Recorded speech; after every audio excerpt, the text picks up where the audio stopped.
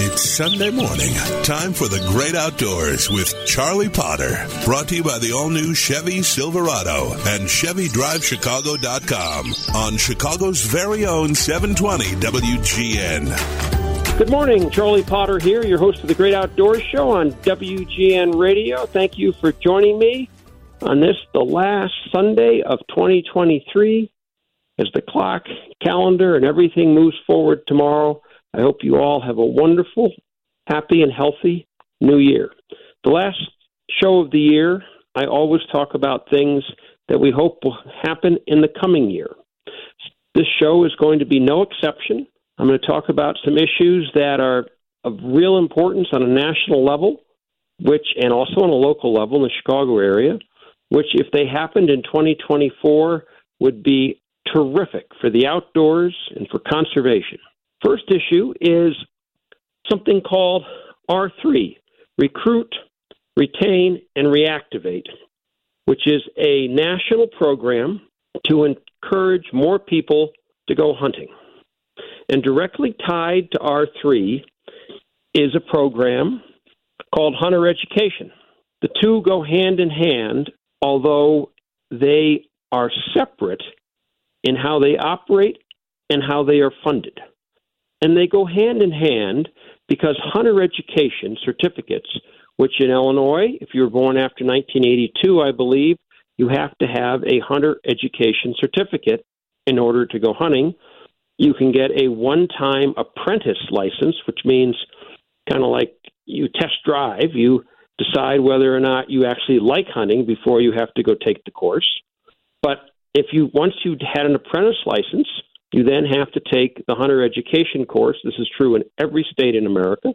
And we wonder why the participation rates in hunting are in dramatic decline. Those who are proponents of the R3 program, Retain, Reactivate, and Recruit, don't seem to make the connection between recruiting new hunters or reactivating old hunters and the need to take a hunter safety class and pass it before you can go hunting.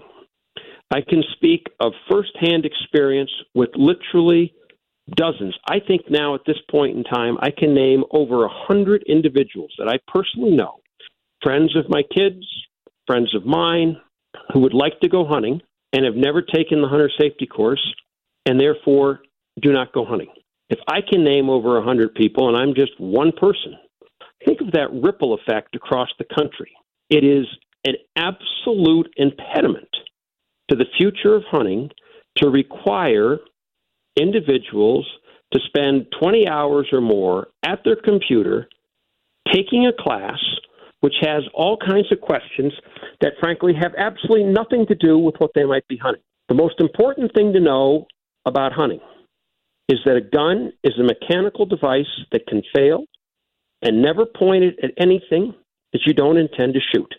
That is the fundamental and only thing that is necessary to safely hunt, to discharge a firearm. It's a mechanical device that can fail and never pointed at anything you don't intend to shoot. Many of you listening learned how to hunt from members of your family, from friends. You didn't take a hunter safety course. I didn't take a hunter safety course.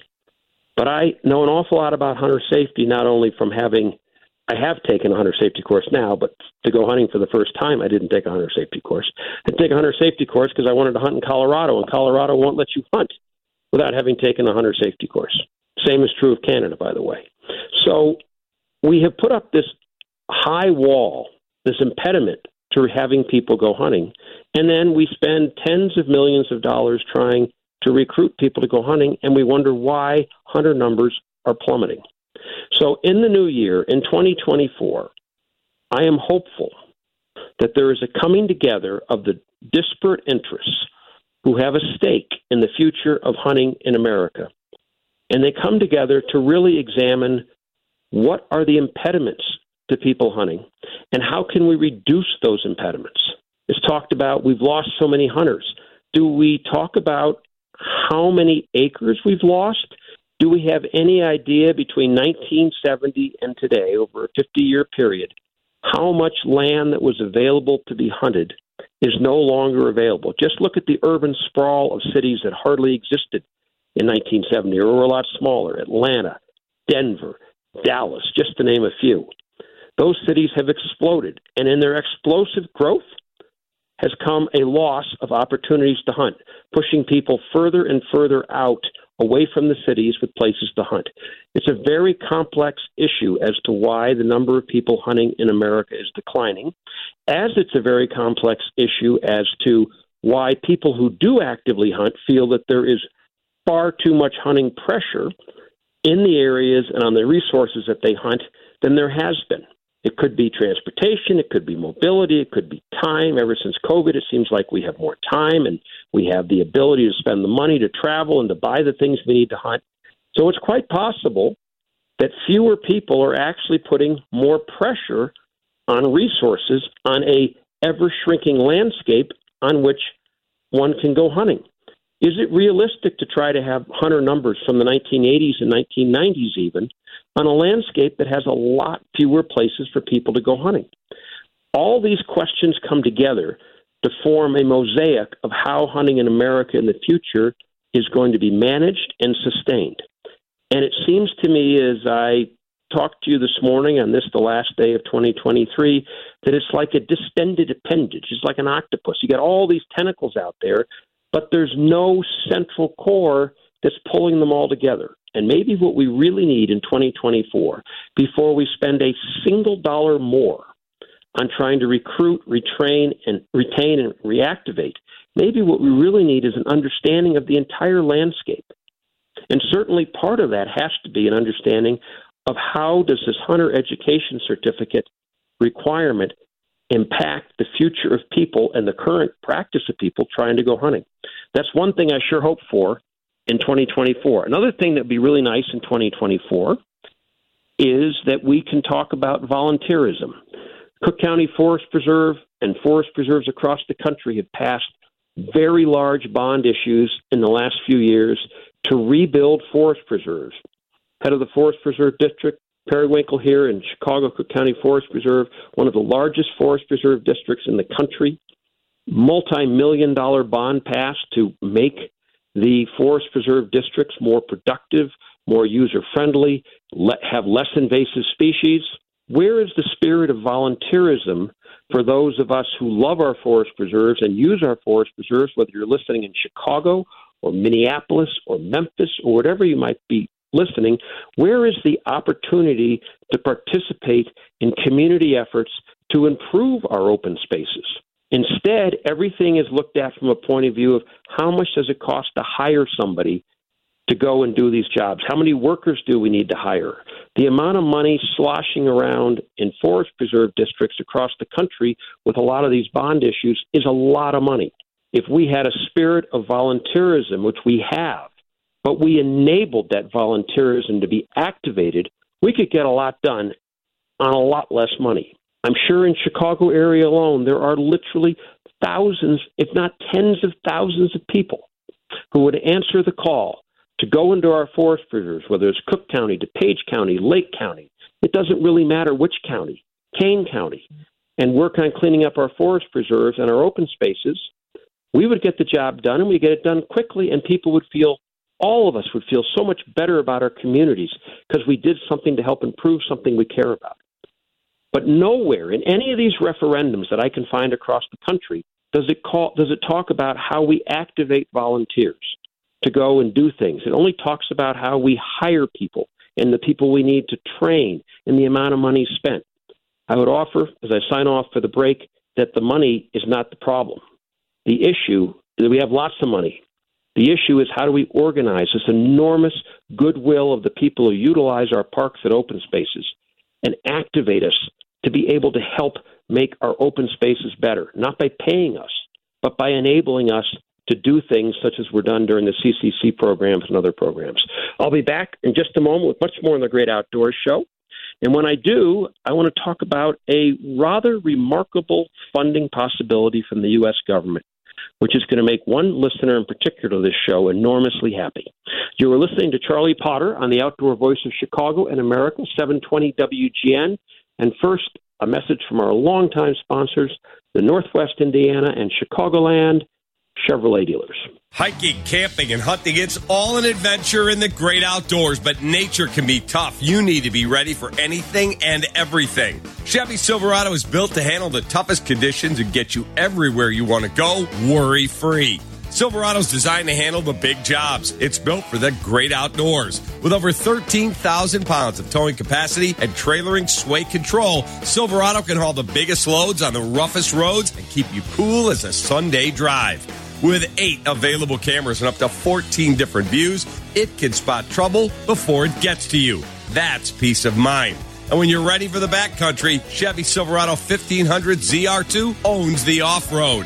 You name it, we run over it. No wonder it's Motor Trend's 2023 four-wheeler pickup truck of the year. So see your Chicagoland and Northwest Indiana Chevy dealer or go to ChevyDriveChicago.com and check out a Chevy Silverado. It's freedom to explore the great outdoors. It's Charlie Potter and the Great Outdoors on Chicago's very own 720 WGN. Welcome back to the Great Outdoors Show. Your host, Charlie Potter, here on WGN Radio. And if you're just joining me, thank you for joining me on the last show of the year, 2023, for the Great Outdoors.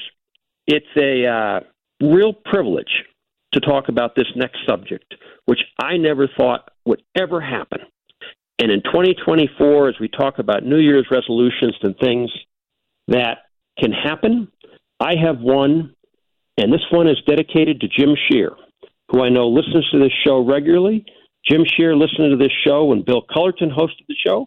I think Jim Scheer was even on this show at one time. Jim Scheer being a great friend of John Huszar's, Bill Cullerton, both of which rest their souls, and a longtime friend of mine. Jim Scheer has done more for waterfowl in Illinois and elsewhere than most people realize. He was the father of the state duck stamp program in the state of Illinois. In the early 1970s, Jim Scheer rallied the support to create the state duck stamp program in Illinois. It was his efforts that did it.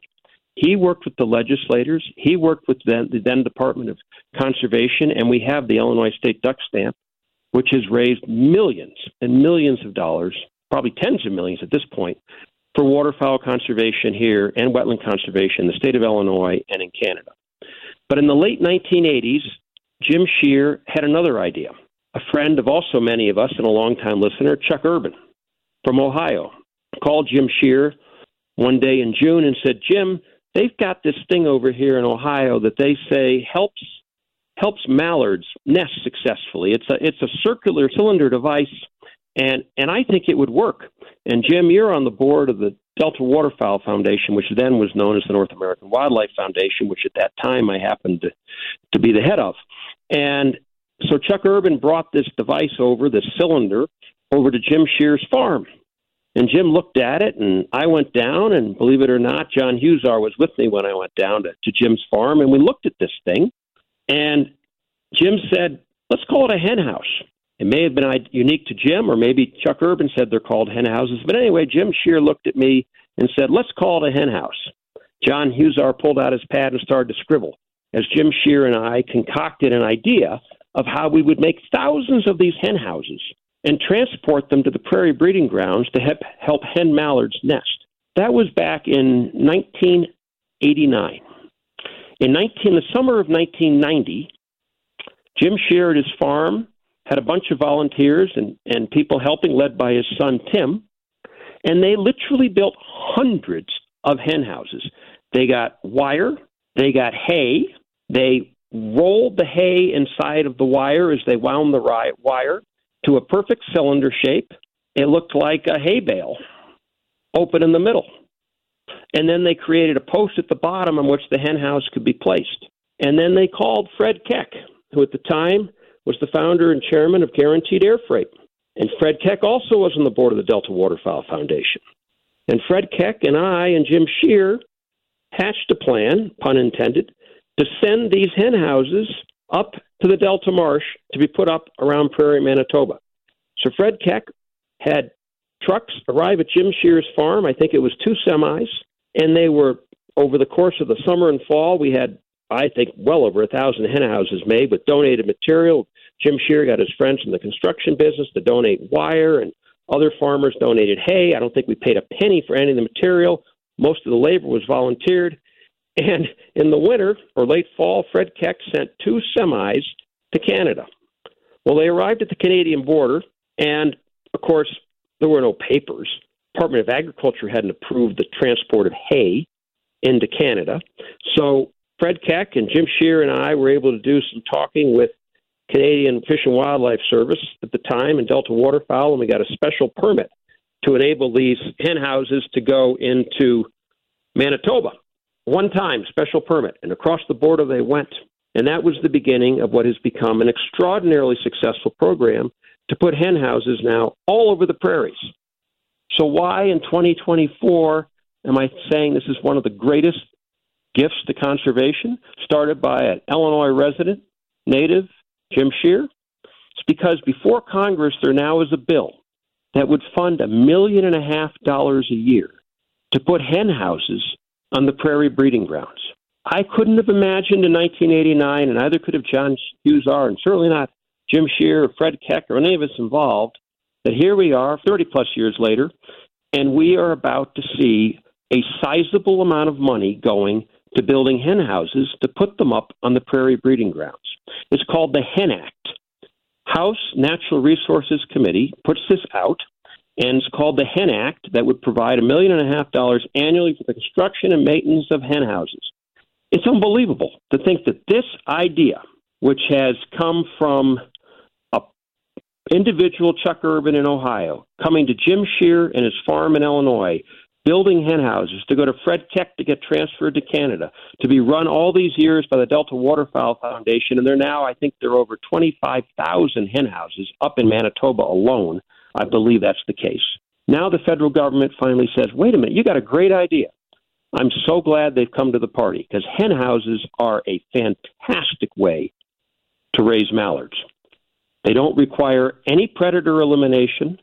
They increase the nesting success of a hen mallard by 70% or more, depending on where they're located. No, they don't do anything once the duckling is hatched and the duckling falls out of the hen house and drops to the water, because the hen houses are placed over water. They don't increase the survival of that duckling. But what they do is they ensure that many, many more eggs hatch. So congratulations, after all these years, that finally we have the chance to see this taken on a much bigger scale. And it's been funded almost entirely to date on the backs of the private sector. People like Jim Scheer advocating for it. And, of course, now there are thousands and thousands of people who contribute annually to the making of hen houses.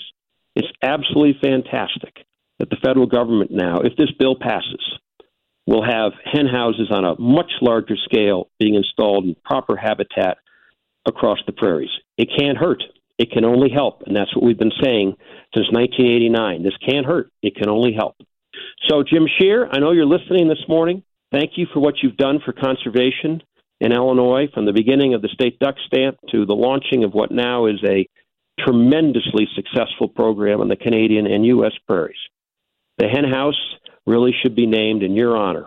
Thanks for your leadership in conservation. And for all of you listening, if you have a chance, contact your legislator and ask them to support the Hen Act, which also provides funds to California to help with flooding of rice fields. But the most important part of this is the funding of hen houses. In just the moment I have left, I want to quickly talk about one other thing we want hopefully happen in 2024. It's obviously a national election year. How important will conservation be this time around? In 2020, we couldn't even be heard. All this talk, which I don't put in the category of conservation, all this talk about climate change and global warming and alternative energy sucked all the air out of the discussion of what traditionally is the discussion of conservation, the preservation of land, the preservation of water, the management of land, the management of water, the management and preservation of species. That's what conservation is founded in, and the long-held belief is that conservation is the wise use of our natural resources.